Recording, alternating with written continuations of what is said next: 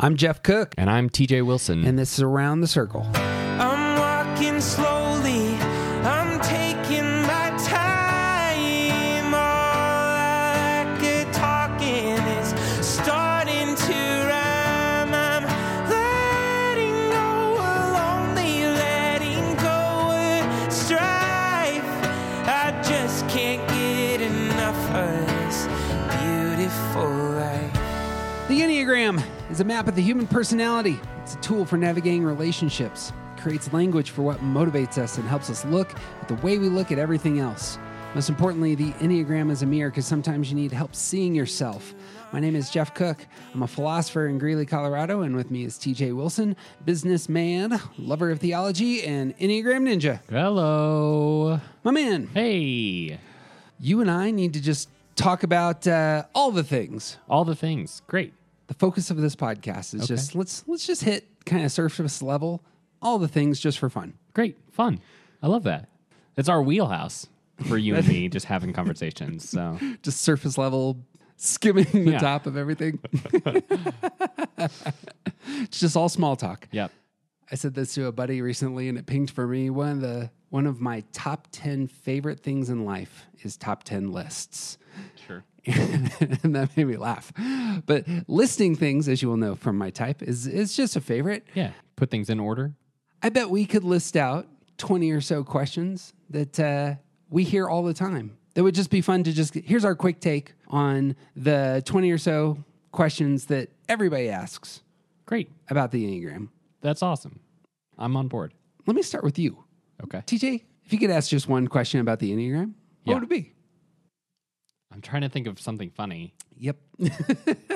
I guess the real question is this the funny question or is this me asking someone who actually knows more than I do a real question about the Enneagram? This is the genie problem where, you ask the genie, hey, what should I wish for? And that ends up being one of your wishes kind of thing. Right.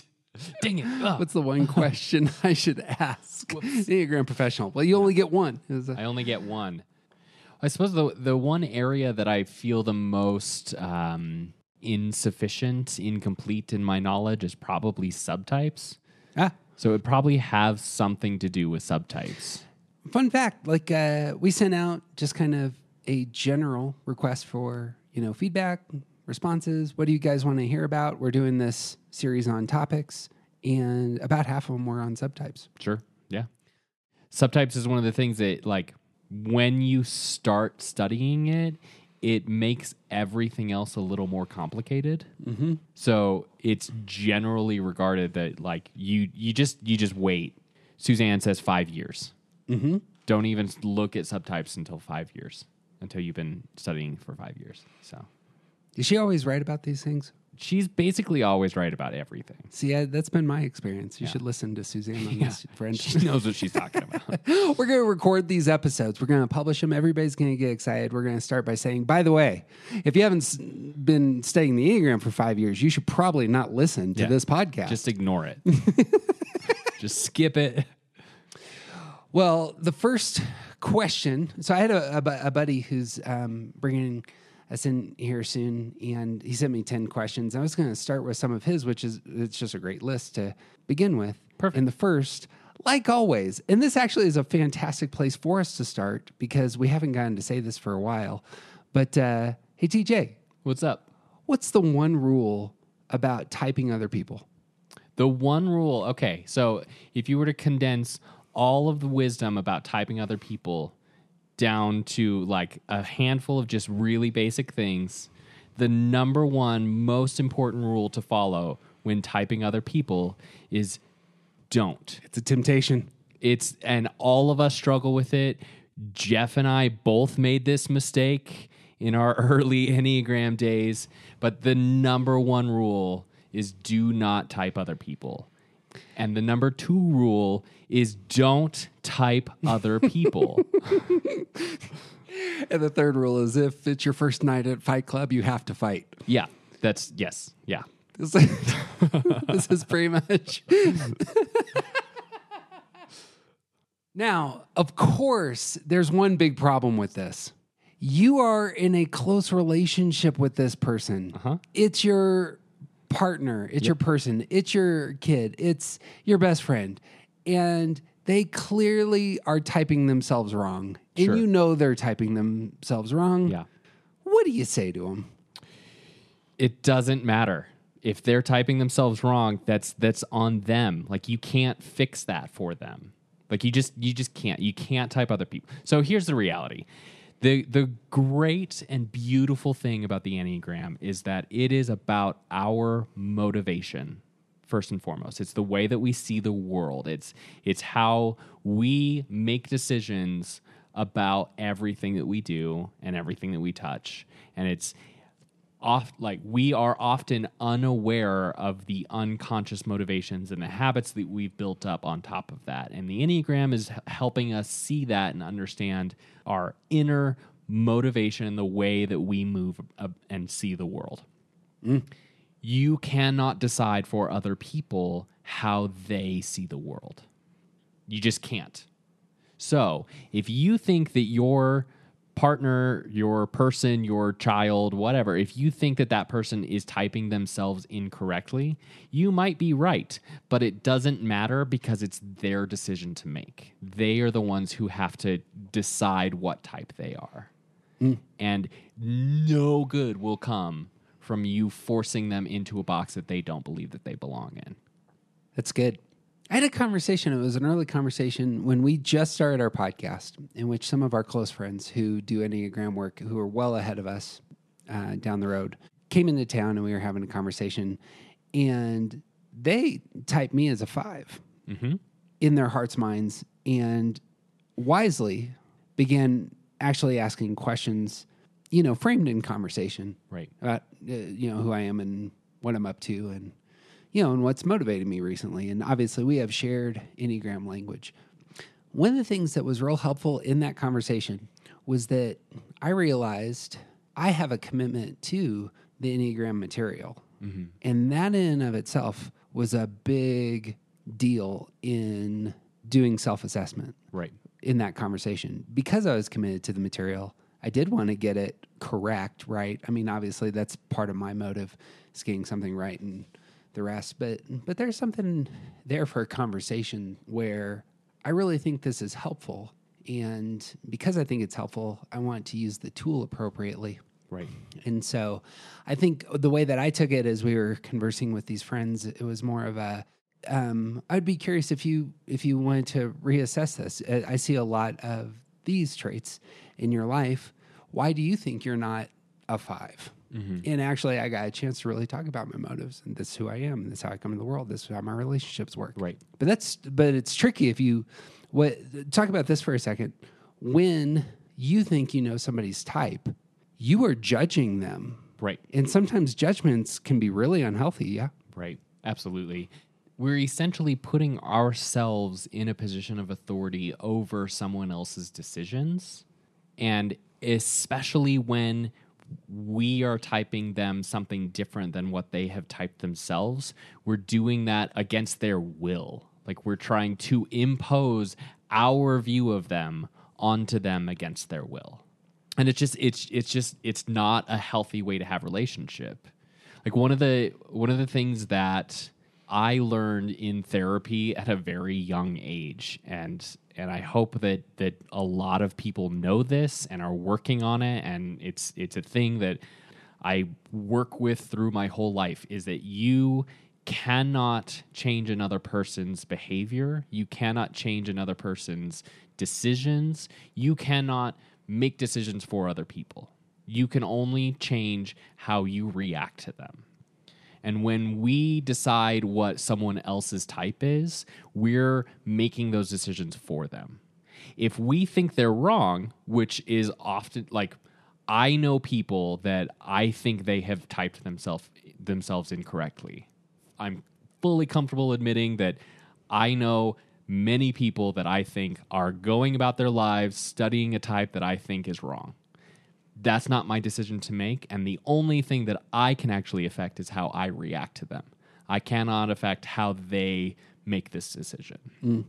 And so if you're looking for what to do in that kind of situation, the conversation that you had with our friends was actually a really good example of how to go about that, because it wasn't imposing their will onto your type.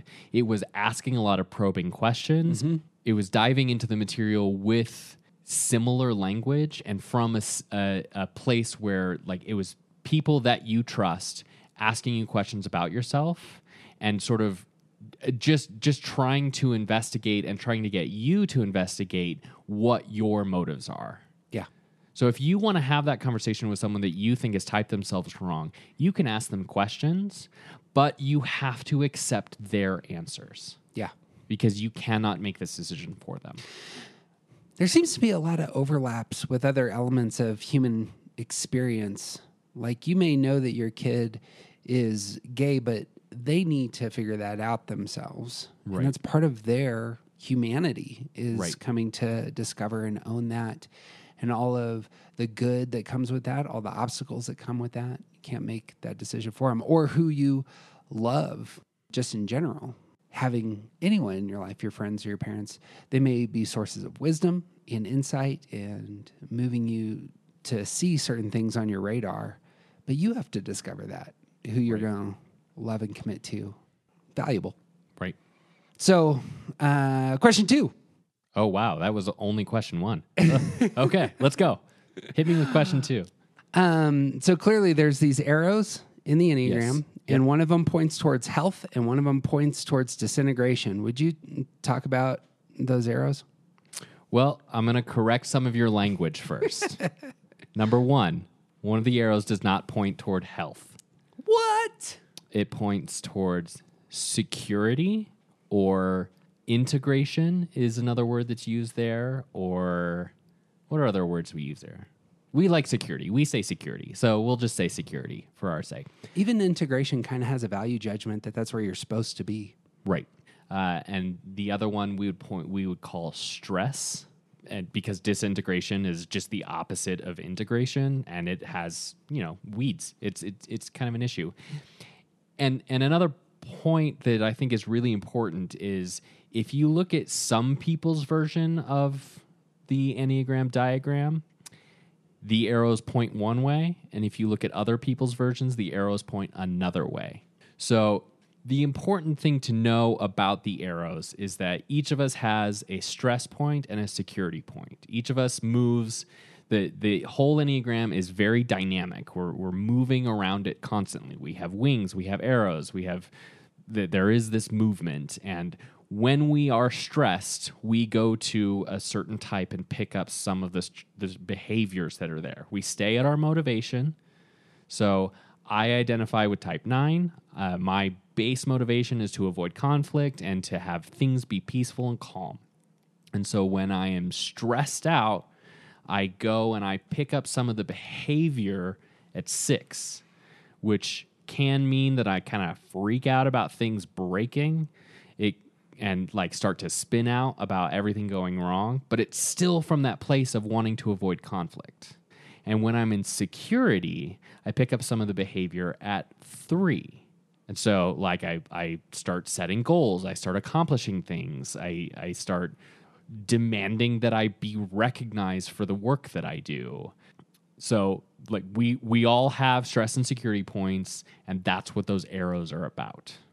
Clearly, it was kind of a joke to jump in here because we spent if you don't know this yet, if you're just jumping into our podcast, we spent like half a year on this in terms of showcasing that oftentimes the most unhealthy you get is when you're in security.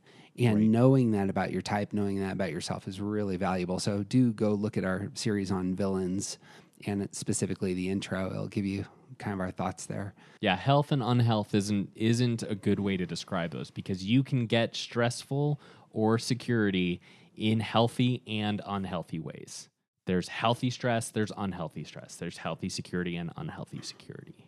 The movement is still there. It just depends on your health, whether it's good or not. Yep. You'll know this. The first thing that I say in every podcast is the Enneagram's a map, the Enneagram's a tool. One of the things about all these arrows, it seems to me, is that they are tools for those who really do a lot of work on themselves. many of us don't realize that we have the tools available naturally to us at our wings. Both wing numbers are there to grab hold of and use the best elements of.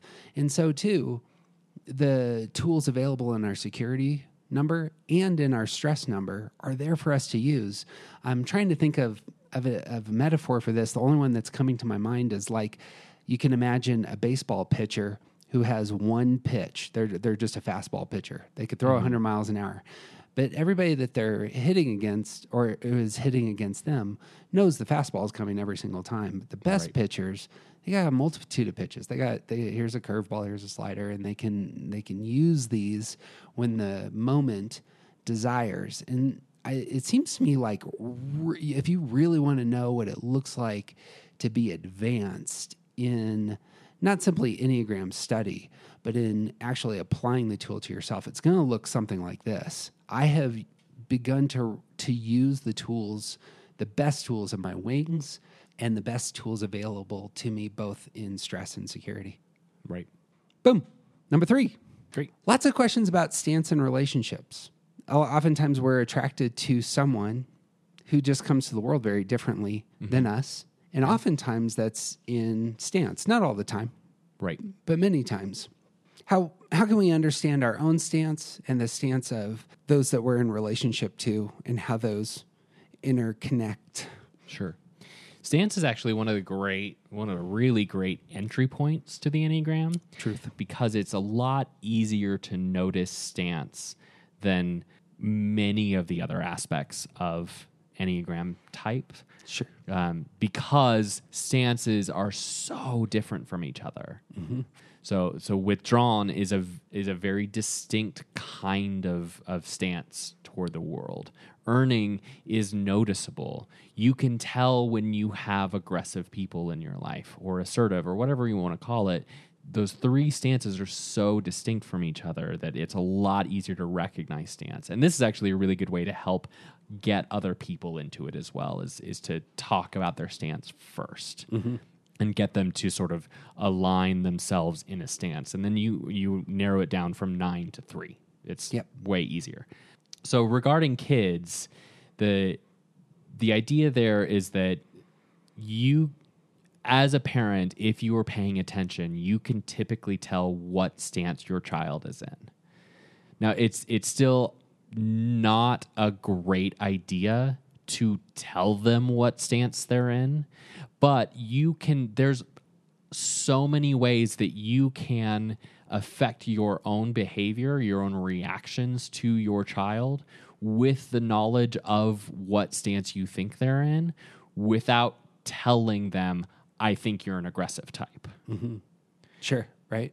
When you know that if your child is aggressive, if your child is in the aggressive stance, then you know that you can react to them. You can treat them in a way that acknowledges that they believe that they can change the world according to how they see it. You can treat them in a way that gives voice and language to the fact that they don't understand how their behavior affects other people.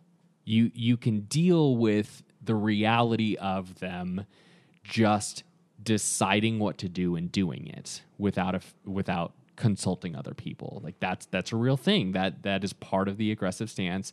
And if your child is like that, then you can probably tell. And knowing that will help you parent them better. Mm-hmm. That does not mean you have to tell them that they're an aggressive stance, but you can be better to them by acknowledging this in the way that you parent. Yeah. And that's the same for withdrawn and dependent or earning types. Exactly. Yeah. Because here's the thing about stance. Here's my shorthand for stance. Stance, withdrawn, earning, aggressive. It's about how you get what you want most. And so 4s, 5s, and 9s withdraw to get what they want most. 1s, 2s, 6s earn what they want most. 3s, 8s, 7s demand, are aggressive about getting what they want most. That comes out in their behavior. And knowing this is a primary strategy of your type for getting what they want most. It's really helpful for saying, right now, the places that we are experiencing conflict are coming out of your type, perhaps. If it's an adult, you can say that. Right. You are withdrawing again, and I really need you for the sake of the rest of us to engage. Or you're coming across way too strong right now in these places. Mm-hmm. What's the big thing for, I can't think of what a 1, 2, and 6 would be the equivalent to a 1, 2, and 6. You are doing this right now, and it's creating stress on everyone else. Withdrawn types and aggressive types are just apparently easy to pick on. I'm sorry, y'all. I guess it would be different from each perspective. Yeah. Because from my perspective, it's the biggest issue I have with earners, like in that way, is usually about needing too much from me. And I imagine from an aggressive standpoint, it's stop following me around. Yeah. Fourth question. How do you use the Enneagram to navigate conflict? Well, you can't change other people. You can only change the way you react to them. So I start by recognizing what I bring to the table.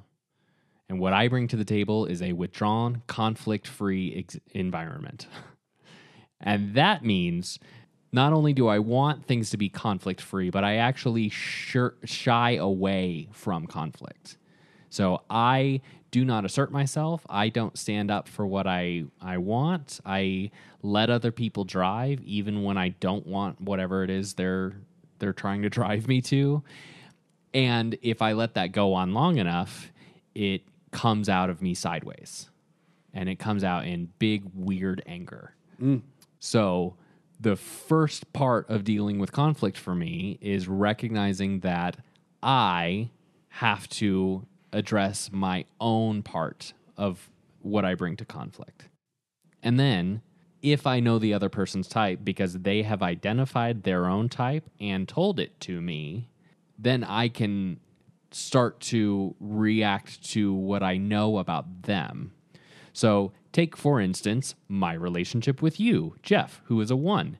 You and I have a working relationship with multiple levels of interaction because we're in business together, we work together, we have this podcast together, etc. When we have conflict together, the first thing I need to know is that I am afraid of conflict. The second thing I need to know is that you are idealistic and you are earning not only your place in our relationship, but your own goodness within the world.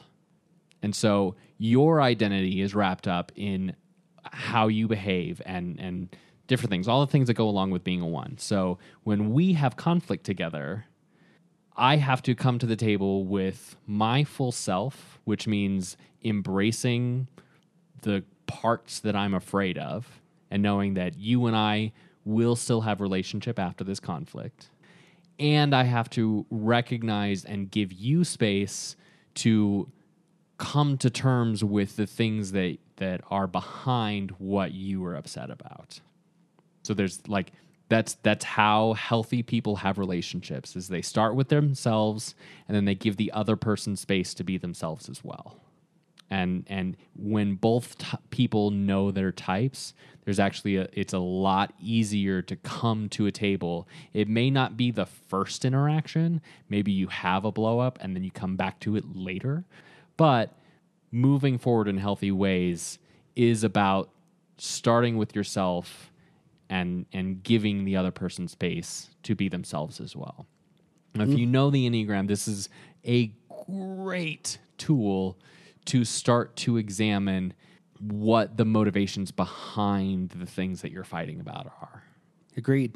I probably have said this a handful of times. The reason I got into Enneagram was because I'm not a very emotionally intelligent person, and coming to that spot where I realized I don't have the ability to navigate all the relationships in my life in ways beyond that was both crushing and really helpful. Right. A great way to describe the Enneagram. Right. Both crushing and really helpful. All conflict is going to involve two people. Sometimes somebody is really, really unhealthy and the other person isn't. And sometimes both people are unhealthy. Sometimes both people are real healthy, and there's just conflict that comes from that. Because of life. The understanding your own motive, as TJ was saying, I think is real helpful. This is what I want at my primary core. I need to give a name to it so that it doesn't become a huge obstacle to the valuable relationship I share with the person in front of me. Right. If my ideals get in front of the relationships I share with others, then my ideals are trash. Right. Just clanging gongs at some point if you can't connect. But on the flip side, the them side of things, Enneagram for me has given me a source of grace for the person. I understand what it looks like for me to be healthy, given my motive. And perhaps it's the case that now I have this tool and I can see this person is unhealthy given their motive. And yet I know what that feels like. And that's been real helpful. Yeah. And that understanding is real helpful. And if I know their type, if we've had that conversation, and generally in my closest relationships, this is part of our vocabulary so that we can navigate conflict. I don't want to just sit and put them in a box with their Enneagram type. Right. The type is going to just allow me a doorway into their brilliant, everlasting individuality. And meeting them there, that's really where connection takes place.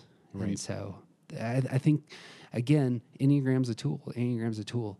And so allowing it to kind of set the table in conflict can be, not always, and maybe that's something we're saying, not always, but it can be real helpful.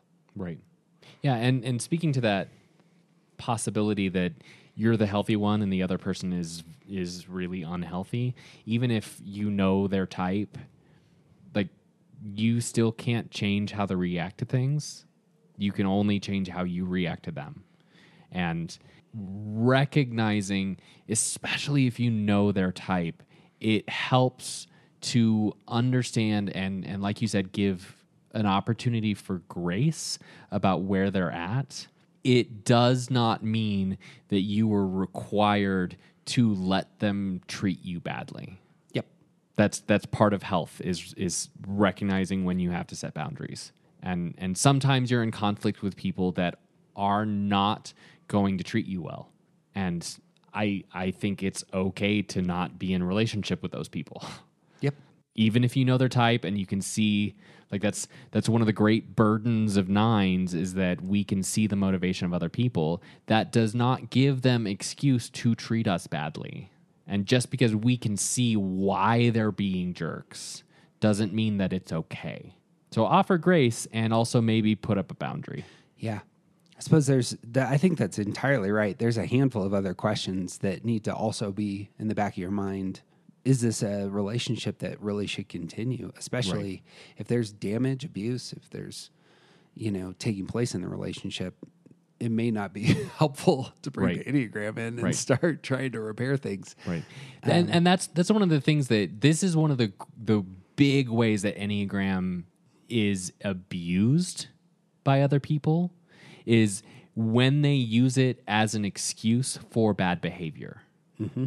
When someone decides that they are a 7, and that means that they will never be satisfied with their spouse, and so it's okay for them to get a divorce, that's not okay. That's not an acceptable way to use this tool that is finding an excuse for bad behavior.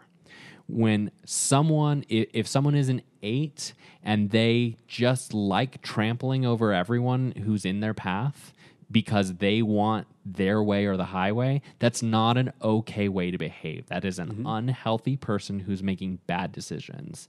And you do not owe them the opportunity for them to be jerks to you. Mm. Yeah, a lot of the things that are most foundational in our experience as human beings, religion, our political views, economics, Enneagram, these are all things that are routinely used to justify bad behavior. Right. We're able to kill those people who live on the other side of the river, because of God and country. Well, no, that's just bad, no. terrible behavior. Nope. And Just makes you a jerk. it just makes you a jerk. It's just another one of those things that shows how powerful the Enneagram can be, that it's at that level in terms of how people see it and conceive of themselves in its light. Right. Hey, TJ, What's up? question 5, does the Enneagram put you in a box? The Enneagram does not put you in a box. The Enneagram shows you the box that you're already in. I love that little it works. It works for me. It's great. It's great. And back to part of what we've been talking about this whole time, when you use the Enneagram to put other people into a box, the answer is yes. When the Enneagram is used appropriately, then the Enneagram is about showing you your unconscious behaviors that are built on the motivation that you may not be aware of. It's showing you the things that you do that you are not aware of and why you do them. So, like we said, it's showing you the box that you're already in, and it provides you the opportunity and tools, a map, if you will, on how to get out of the box. Yeah, I don't have much to add there. I think, well, no, I do. I want to talk about language. All language is taking big concepts and putting it into very small packages. So if I was going to describe capitalism, it would take me 10 or so Wikipedia paragraphs. But the word capitalism is helpful because it just takes all those big ideas, it puts it into a very small space, and it can be used and moved around. I am making all of that, I'm putting all of that into a box. Right. There's all sorts of things that you and I will say about ourselves that use language. We are human beings. We are Americans. You and I are both cis white males. Right. And those are descriptors that unpack a ton of stuff about us, but that's not entirely who we are. It's helpful to have self-awareness and use language to communicate self-understanding. And really that's what I like about Enneagram on this front. It's not a box per se, as though like I'm in prison now. Right. And it's certainly not, the Enneagram should never be used as a weapon. I'm going to put you in a space and control you through my depthy understanding of your type. Right. Like, that's never appropriate. Even the concept of just saying that it shows you the box that you're already in, it's not quite true, because each of the 9 types has infinite ways of expressing itself through an actual person. So your particular box is unique to you. It might look a little bit like other 9s. In the same way, like language is a great descriptor, but each of us puts our own thing onto our own language. So when you say capitalism, you have some specific thoughts and feelings and reaction and experiences about what capitalism is. I say capitalism, and I have other thoughts and feelings, and we're still both talking about capitalism, but our particular interpretation of capitalism is a little bit different. Yeah. That's the thing about language, though. Language it's not divorced from value judgments. When I say God is a father and you say God is a father, we may have very different reactions to that idea. Absolutely. And it just doesn't end. I'm an American, you're an American. How does that make you feel? Right. It's the nature of language. Yeah. Even to say that, like, we're both white males. Well, that's true, but socioeconomically speaking, we are not the same white males. And that's fine. We still have some clearer understanding of each other by the knowledge that we are in these particular boxes. Yep. Yeah. Well said. What is a good, question 6, what's a good first step for somebody who's new into Enneagram world? In terms, they say, this is for me and I want to grow. What's a good first step? Well, we have a wide catalog of podcasts that we would love to point you to. If you seriously, though, I think that the first thing is don't take a test. The tests are really unhelpful. Don't take the test. Oh, that was going to be my next question. What's your cool. thoughts on test? We'll skip that. Tests are bad. I think if you were trying to get into the Enneagram for the first time, or you know someone who you want to get into this, I think that the best possible way to start is by either listening to the Road Back to You podcast or reading the book, The Road Back to You. I think these are a just spectacular first introduction into what the Enneagram is. Building on that, Suzanne's first big step is you should shore up your repressed center, that this is a lifelong activity that is a great first step for growth and is a great 2000th step for growth. Oh, I think I'm starting a little bit ahead of you, I think. Yeah. Like I what agree. the very first person, like the very first introduction to the Enneagram. Yeah, that's where I'm at. Okay. So you know your type? Oh, I'm starting from not knowing your type. Oh, I see what you're saying. Yeah. Well, that's a good place to go. If you don't know your type, where do you start? Yeah. I agree. I think that they've done fantastic work on Road Back to You. I think it's been. We can look around and see how many people have really typed themselves well and have been hooked for the long run through that book. So yeah, well I think it's a magnificent for like very first. This is how you get in the door. Yeah. Well, then I suppose the second question would be: say it's the case that I know my type. I read that book. I just want to work on one big thing for growth. Great. And I'm new to the Enneagram. Yep. What's a good first step?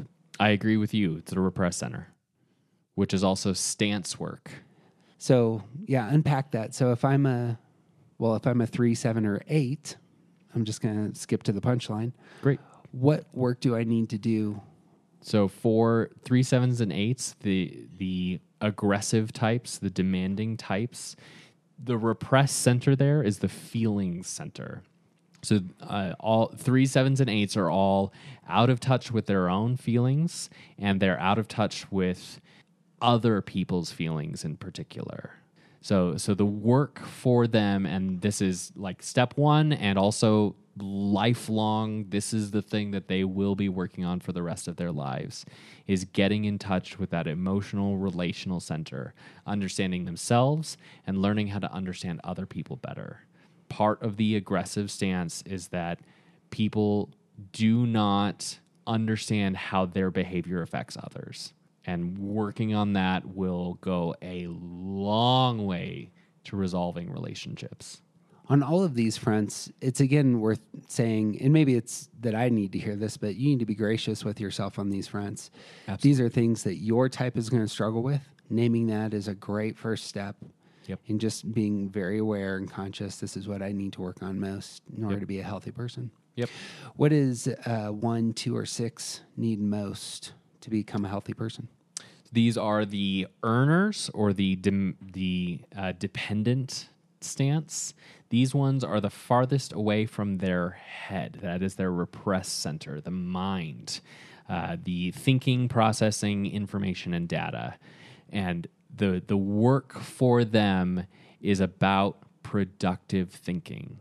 Now, to say that 1s, 2s, and 6s don't use their head is like that's not how this works. That's 3, 7s, and 8s use their emotions. They have and use their emotions, but they don't process that information correctly. 1s, 2s, and 6s use their heads. You're a professional philosopher. Of course you use your head, but you don't engage in productive thinking with all things. Like you mentioned before that you really struggle with relating emotionally to other people because you have these ideals and let's move forward. Why aren't we moving forward? And that is a good example of unproductive thinking. Is this is the thing that makes the most sense, and I don't understand why other people don't think exactly the same way. It's because productive thinking involves more than just that one thing that you're focused on. And there's so much to be said about each type on this, but the work for 1s, 2s, and 6s is about shoring up productive thinking. A lot of good activities are like clearing the attic, so like doing journaling that you just throw away, just kind of like getting the cobwebs out, just working really hard on bringing up that thinking processing. Maybe worth, I meant to say that, like, what are a couple of practices here, but that would be it for 1s, 2s, and 6s. I've heard tell from others that the journaling, getting your ideas on paper so that you need to process them in a way that is isolated. You're not just, oftentimes 1s, 2s, and 6s can verbally process with others, which is just fine. Right. But learning how to do that on your own, of getting your ideas on paper so you can see them, react to them, can be very, very helpful. And giving yourself grace to understand that this is something you struggle with, and you will struggle with it for the rest of your life. And that is okay. It's just something you get to work on. One of the things that I see in a real healthy 2 that we know is that she memorizes everything. Like, she memorizes quotes to give her grounding. Sure. And just is routinely kind of bringing out these quotes.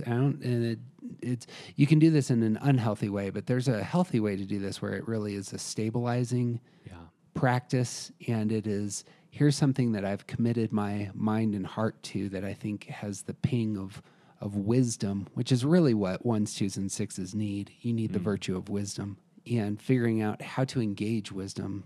Memorization of really choice, good, tasty things is a great practice. Just to take a step back, 3, 7s, and 8s. What's a worthy practice for aggressive types? I think one good thing would be talking about, like, spending time with your own feelings and talking about your feelings and other people's feelings. Yep. Like just having real conversations about feelings with other people, and just working on understanding how other people feel and how you feel about that. Yep. Not what you think, not what you want to do to solve it, but just being in that feeling space is going to be a really good practice to work on. In the same way that 1s, 2s, and 6s need wisdom, 3, 7s, and 8s need moderation. And this is actually a moderating activity, because you are actually tempering your energy in that moment. Yeah. One of my favorite 8s in the world routinely sits me down to ask me how I'm doing, and it actually comes across as really unique when she does it. But that's how I see it. One, I think she values relationships, which is her being a healthy person. But it's also the case that she could tackle the world, but we're going to pause here and ground ourselves. Moderation is difficult, and as Aristotle noted, it's the chief virtue. Lastly, 4s, 5s, and 9s. What's their repressed center? The withdrawn types, their repressed center is the body, or the intuition, or the gut. So we take a step back, we withdraw to get the thing that we want, and the struggle that we have is with action. We don't properly engage the world when we need to. And the work there, like if you're only gonna do one thing with Enneagram knowledge ever, is to work on that one thing. You have to do something with all of your knowledge. You have to make a decision and act on it. You have to decide what you want and do it. You have to get going. That's the one thing that we are going to struggle with most, and you just have to do it. Which takes a lot of courage to get up. Right. C.S. Lewis said that courage is the virtue. How does that quote go? I'm not memorizing quotes like I just said I should. Don't you have a degree in C.S. Lewis? I do. I wrote 2 books on C.S. Lewis. Can't remember the courage quote. Something to the extent of courage is every virtue at the testing point. It's what's required of every virtue at the testing point. Courage is a strength of heart. I like that there is a mental component here for 4s, 5s, and 9s of saying, I need to do this. So you know what you're supposed to do. Yeah. And then the engagement, getting your body moving that's the move. Yep. Knowing what that looks like, that's what's central. I think of Indiana Jones and the Last Crusade a lot. Oh, And the final task on his booby trap extravaganza is leap from the lions. a leap from the mouth of the lion. A leap from the lion's head or whatever it is. And like the only thing he has is to step out. Yep. And once he does, he realizes it's a bridge. Spoiler alert. Yep. And like that's, he would not have discovered that without trying it. Yeah. Yeah. The thing that goes through my mind, I had a recent experience where I started doing, because of the COVID, doing workout programs on video. My wife has an app, and I'm just following, the instructor on the video doing this exercise. Right. Well, being the one that I am, I chose the hardest one that there was. I just said, you did. I'm in shape. I could probably do this. Sure. Nope. And actually, the difficulty of it really affected my ability to come to it, not that day, but the next day. The next day, I was much less likely. There's something about our bodies, and I've heard you talk about this in the past, that there's something about starting the movement that matters. It's not really continuing the movement. It's I just need to get started. And finding, I would imagine for 4s, 5s, and 9s, finding small things that get you moving, get you going, engaging your body and getting your heart rate up a little bit, and feeling the adrenaline or the physical satisfaction from accomplishing even small tasks. That can be super valuable. I know that's a big thing there's one financial guy who his whole system is based on baby steps. And you start with very small things, but they get you moving and thinking about finance and change your habits. I think 9s in particular, like they have this like intuition about inertia, even if they don't know the general concept. But the idea is an object in motion stays in motion.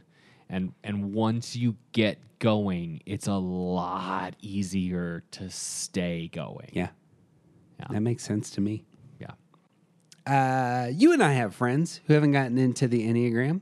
That's true. What tests do we hand them and so that they know what their type is? We don't.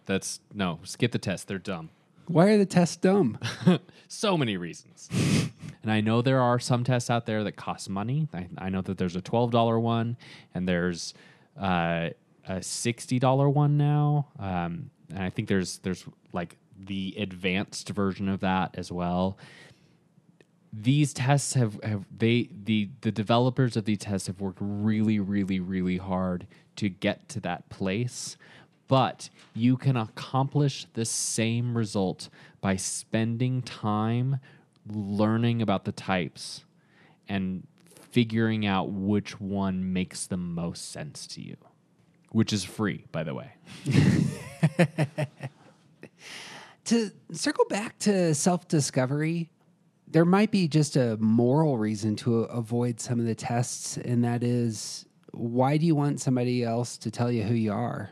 Yeah. 1. And 2, actually, I think a lot of times when you get Enneagram tests, in my experience, here's the cookie cutter answer for you, you're a 4. Right. You have no buy-in. There's no anchor. So it might actually be a terrible thing to tell people, you should take this test. Let's see what your number is.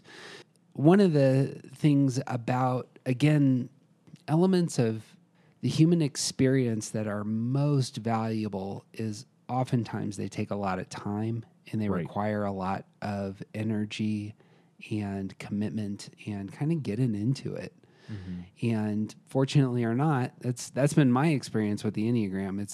It's entirely for some people at a certain point in time, and it's just not for other people at a certain point in time. Right. Nothing wrong with that. Right. I find that with people's encounters with, with God, or is it time to get sober, or is it time to have children? Is it time to end that relationship? There's a season for everything. If your goal with the test is to know what your type is so that you can take part in the conversation that's happening about it, and you don't care about you don't want to use it as a tool for personal growth, then fine. Take the test and stop listening right now. That's fine. Like I know a lot of people who do not care about the Enneagram, and that is totally fine. Yeah. if what you're trying to do is learn more about yourself and try to grow as a human being, then the test is not really a good way to go down that road. Yeah. Better ways to go. So let's actually add something. So say it's the case that you do have the new person. We talked about Suzanne and Ian Cron's book, The Road Back to You. Right. Why is it that book or podcasts are better than tests? Because they give more opportunity to talk about some of the intricacies of the types and what makes them different. So describing the helper as the type 2, the helper, is going to take more than just, do you fit these 5 things? Yeah. Like you need to understand a little bit more about what type 2 is and what's behind it, both good and bad. Like, why are type 2s like this? What fuels their decision-making process? What's good about being a two? What's bad about being a 2? And when that like really sits with you, then like 2 is the thing to look into more. With a test, it's going to ask you a handful of questions and give you an answer, when what you really need to do is spend some time with each type, with the things that are good and bad, with some of the more intricate details. Like, we know people who it has taken years to figure out what their type is. Right. Because they need to really spend some time investing in themselves, investing in their own self-knowledge to be able to know the answers to some of those questions. Yep.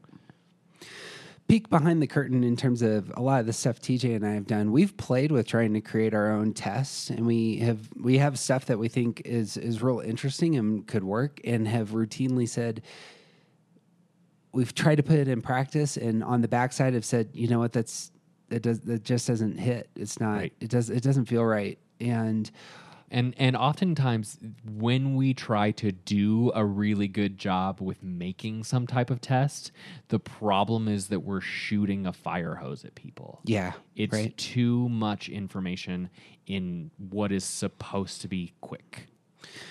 In my mind, the best way to type yourself is what is often called the narrative tradition, which is just hearing other people talk about their type and then listening for yourself. Yeah. There are lots of great podcasts out there. And in fact, most podcasts on Enneagram are of this sort, where it's, I'm going to interview a 1, I'm going to interview a 2, and we're going to ask them questions about their type and bring that forth. Obviously, TJ and I do that through pop culture movie characters and trying to expose the motives there. And that can also be a helpful way to type. Right. But one of the primary reasons we haven't done a lot of interviews is because we assume that our listeners know their number, and we're going to move into some other areas and just kind of expose some other bigger concepts. Right. But narrative tradition can be real helpful, listening to other people talk about themselves. So you want to hear some a secret about what we're going to do here at some point in time? Is it a secret to me? In my mind, I don't know the whole bibliography right now, but for my money, the best person studying the narrative tradition is a woman that we've worked with in the past named Cambry Ross. She does amazing work, and it's all on Instagram, Right. where she has like 50,000 people on her list, and she simply asks questions to individual types, and she gets responses back, and she just publishes them.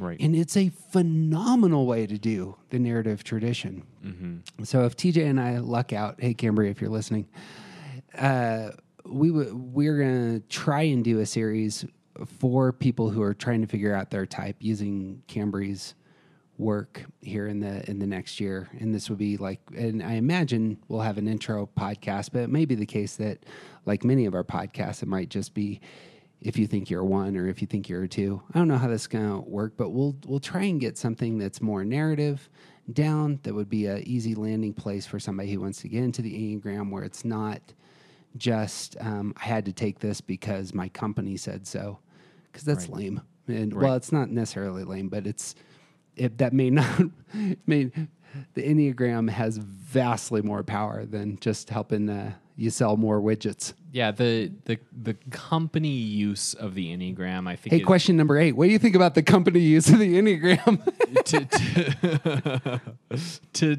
To say in a very blunt way, I think is inappropriate and dangerous for a workplace to use the Enneagram to like pay for their employees to take a test, and or especially having it using it as a hiring decision. Like, that's terrible, because that's Yeah. not what the Enneagram is for. The Enneagram is about personal growth first and foremost. So you and I, we find value in using the Enneagram in the businesses that we run. But we're not forcing that on our people. And if our people don't find it valuable, then we do something different. I guess that's true, right? There you go. Like, I have employees that have been very invested in learning more about their type, and even people that don't work for me anymore that still listen to this podcast and send us information, send us stuff every once in a while. Like, that's what it is for. What's up, Trevor? And hey, Trevor, and even as an employer, knowing my employees' types is helpful for me to be a better manager to them. It is not appropriate or a good way to run my business by using the Enneagram to try and make my employees better salespeople. Right. Like that's not what this tool is for. Yeah, let's say it's the case. Let's talk about that for just 2 seconds, because I imagine, and maybe this is my own personality, that I would love to say, here's an opening in the business I have, the company I run. I really need an aggressive person. I suppose I can hire based on behavior there, Right. And that's what you're looking for. but I'm really looking for an aggressive person. Yeah, Sure. so it's just behavior. You can measure it based on behavior. Right. And find an aggressive and manage appropriately. Yeah. Okay, so I need an aggressive person to lead this team. So I find an 8. Yeah. That doesn't mean that 8 is even remotely healthy Yeah, sure. or going Sure. to be right for the job. You're hiring a box at that point. You're not hiring a person. Well, you're hoping. Let me spin this the best possible way. It's you're saying, I think this person reports to have the natural skill set that I would love to have. It's kind of like a football coach saying, I really want somebody who can run a certain speed. Sure. But you're, because there are levels of health, you're assuming that person, because of their base motivate, what is purportedly their base motivation, you're assuming that person is going to be good at the work that you need done. Yeah. When what may be true is that they're actually like a really unhealthy person who's going to be terrible for your team. Right. Or they're good at taking a test and making it seem like they fit what you're looking for. That's also possible. Tell me if I'm wrong here, because I get the sense that the folks who react most against Enneagram in business are also those who value it the most in the life of their heart and soul. Mm-hmm. And it's almost a diminishment. It's using this wonderfully powerful, beautiful thing to sell widgets. Yeah. And there's kind of something, there's an indecency there. I'm kind of an elitist on this front. I'll own that title. That's fine. But it's because it's an abuse of what the Enneagram is. Yeah. People who hate the Enneagram usually hate how it's abused. Mm-hmm. The Enneagram is a tool, and when it's used wrong, it does damage. Ooh, this is how oftentimes our worst experiences of religious faith are of this sort. You're trying to make religious faith do something. Don't use it to sell your political candidate. Right.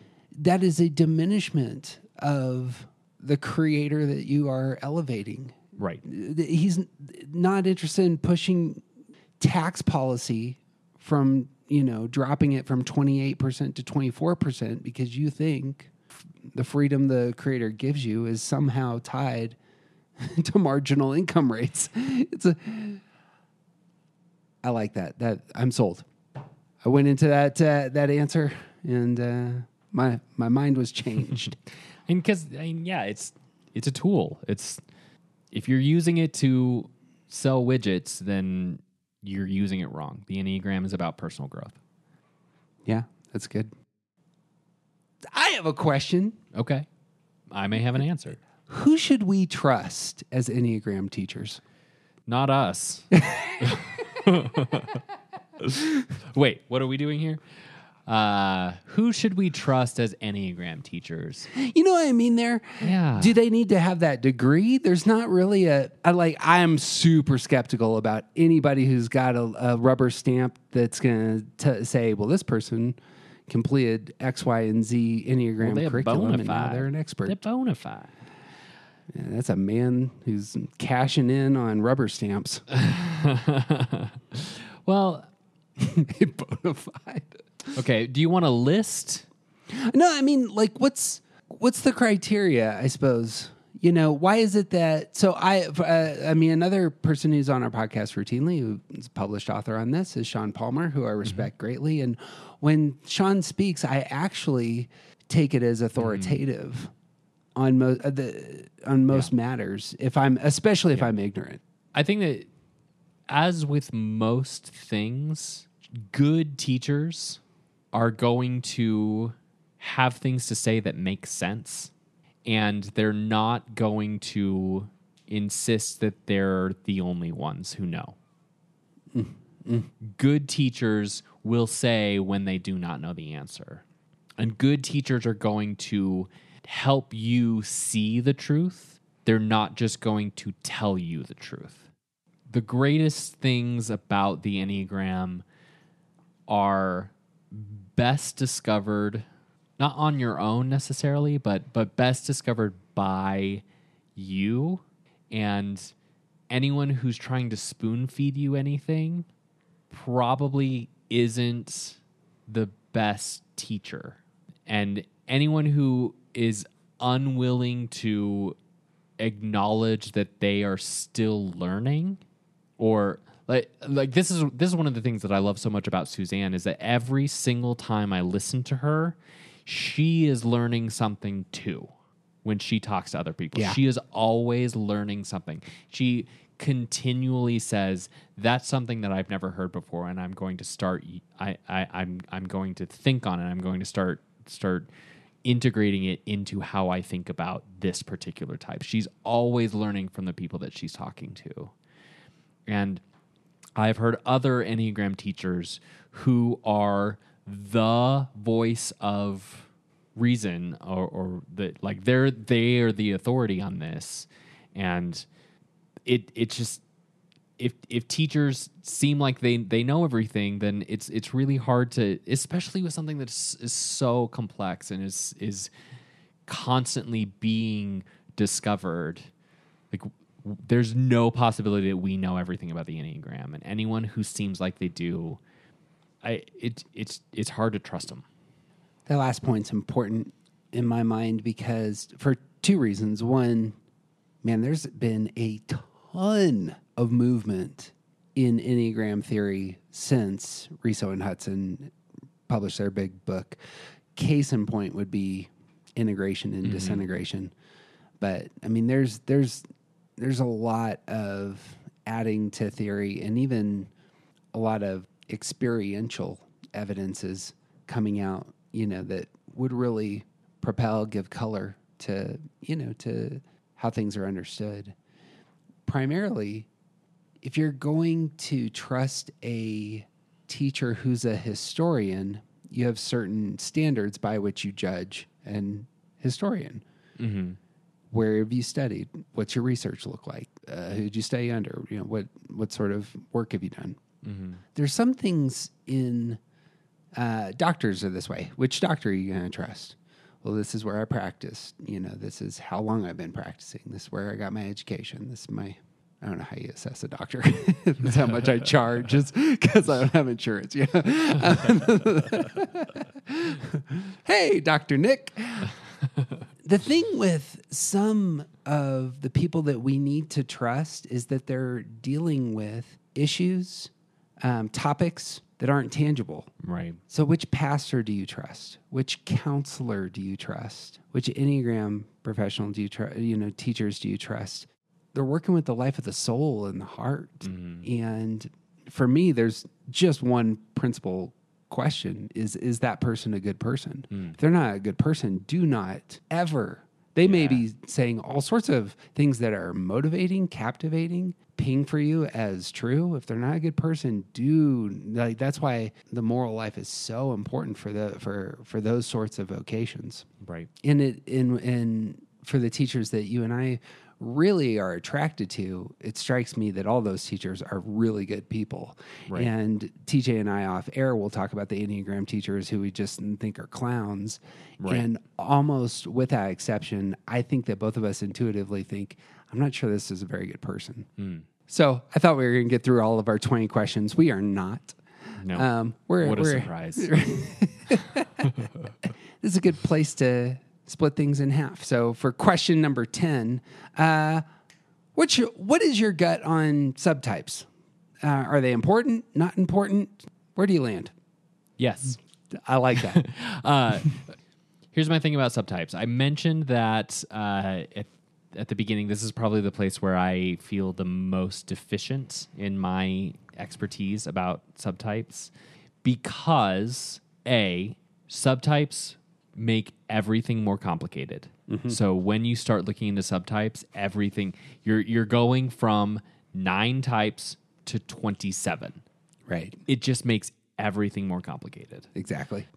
So the general wisdom about subtypes is that you wait 5 years. If you're going to study subtypes, that's fine. You need to spend time with your type for 5 years. And then you can start looking into subtypes because subtypes mess up everything. B, I think subtypes are simultaneously more influential than we know and less influential than we need to worry about. And part of that is my belief that with the subtypes, we actually move sort of fluidly through them throughout different aspects of our lives.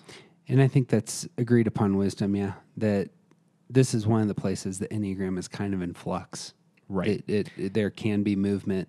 You're taking on a different posture. How would you define a subtype? I mean, I think it depends a lot on who you ask. I think Beatrice Chestnut, which she has one of the most comprehensive books on subtypes that I've seen. She goes through the 27 types. It's the complete Enneagram, and it's 27 paths, something like that. It's a big purple tree. It's beautiful. And I really like her book a lot. I really like her descriptions, but it seems like she aligns more with subtypes being fixed. Oh, really? Okay. Yeah.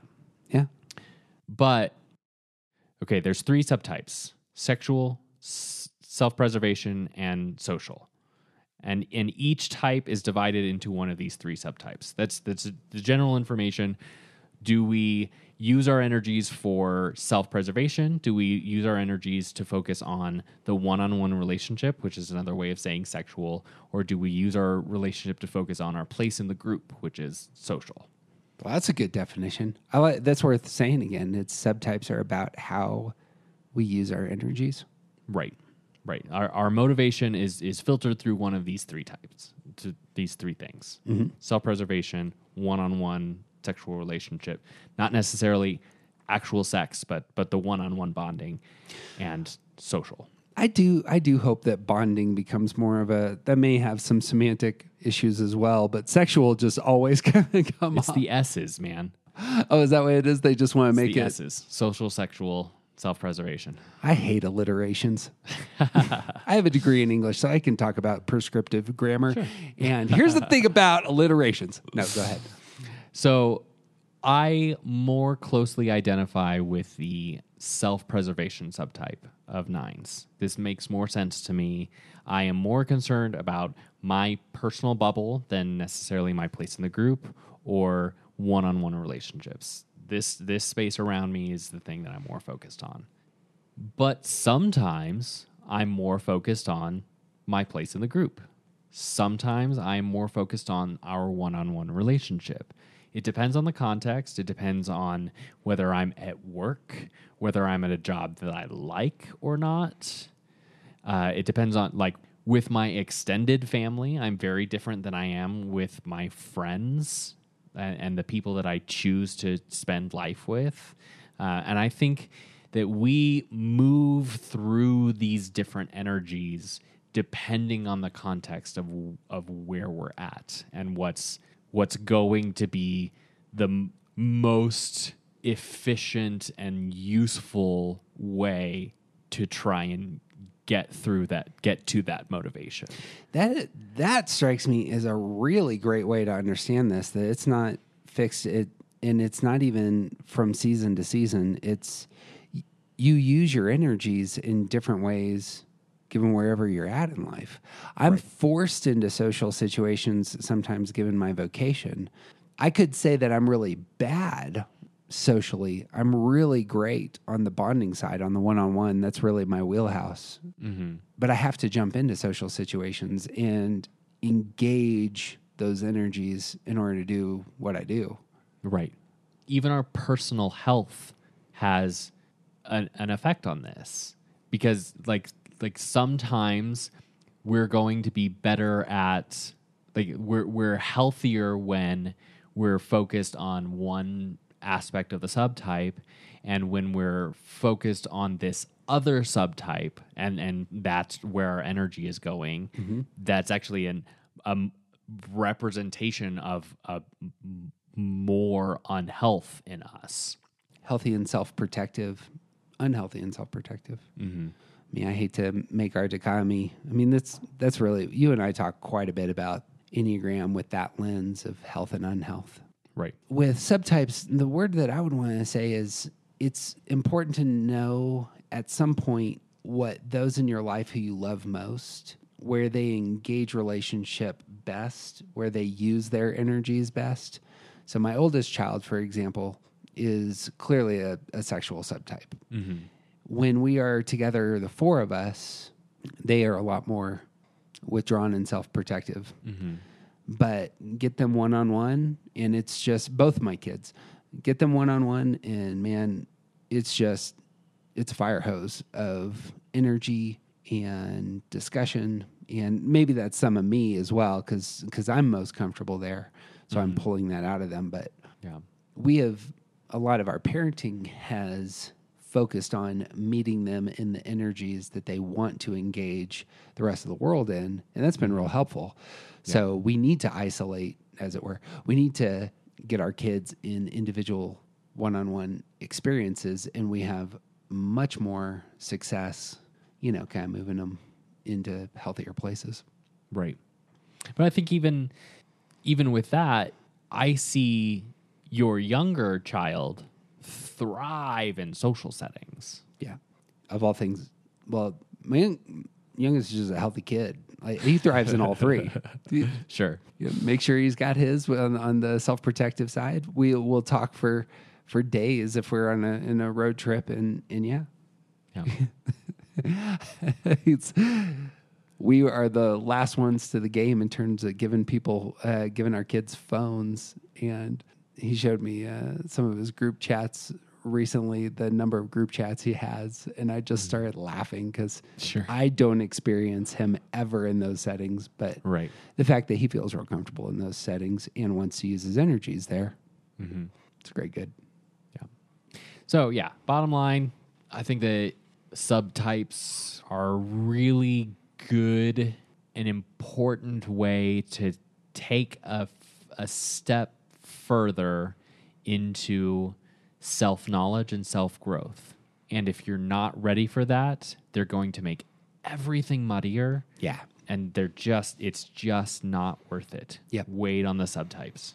and that's okay. You don't need to know anything about the subtypes in order to work on yourself. It's a good place to end. We can kind of dip into question 11. I love the idea of complexity being something you shouldn't shoot for. Right. Like, simplify this sucker. Like, really nail down the things that are important. 3 most important things in the Enneagram in your mind are what? Stance work. 1. Yeah. Stance work. Yeah. And if it's your first night at Fight Club, you have to fight. Yeah. Yeah. 3 most important things. If you're only ever going to work on one thing, stance work is the most important thing. And notice there are only 3 stances. If you're going to work on 2 things, stance work first, and I don't know. I think that, like, starting from that place of stance work is going to either be enough work for you for a really long time, or it's going to open the door for you to start taking on more complex things. So I don't know that I could pick 3 if you really wanted me to. I think that stance work is the first place, and then as you get more and more into it, you'll start to see the other places that you really need work. Yeah. For me, because I love lists, I agree. I think that shoring up your repressed center, as we talked about earlier, is really important to that stance work. The second, and we started our podcast with this topic, identifying the fear of your type is really important. And because I think so much of the dark side of our personality comes out in response to our fears. Yeah. So once you nail down your fear, name it, and really focus on slaughtering it, I think that's a really healthy step. That's paired with the heart's message, by the way. So knowing your fear and your heart's message, and that's our first podcast. Go find that.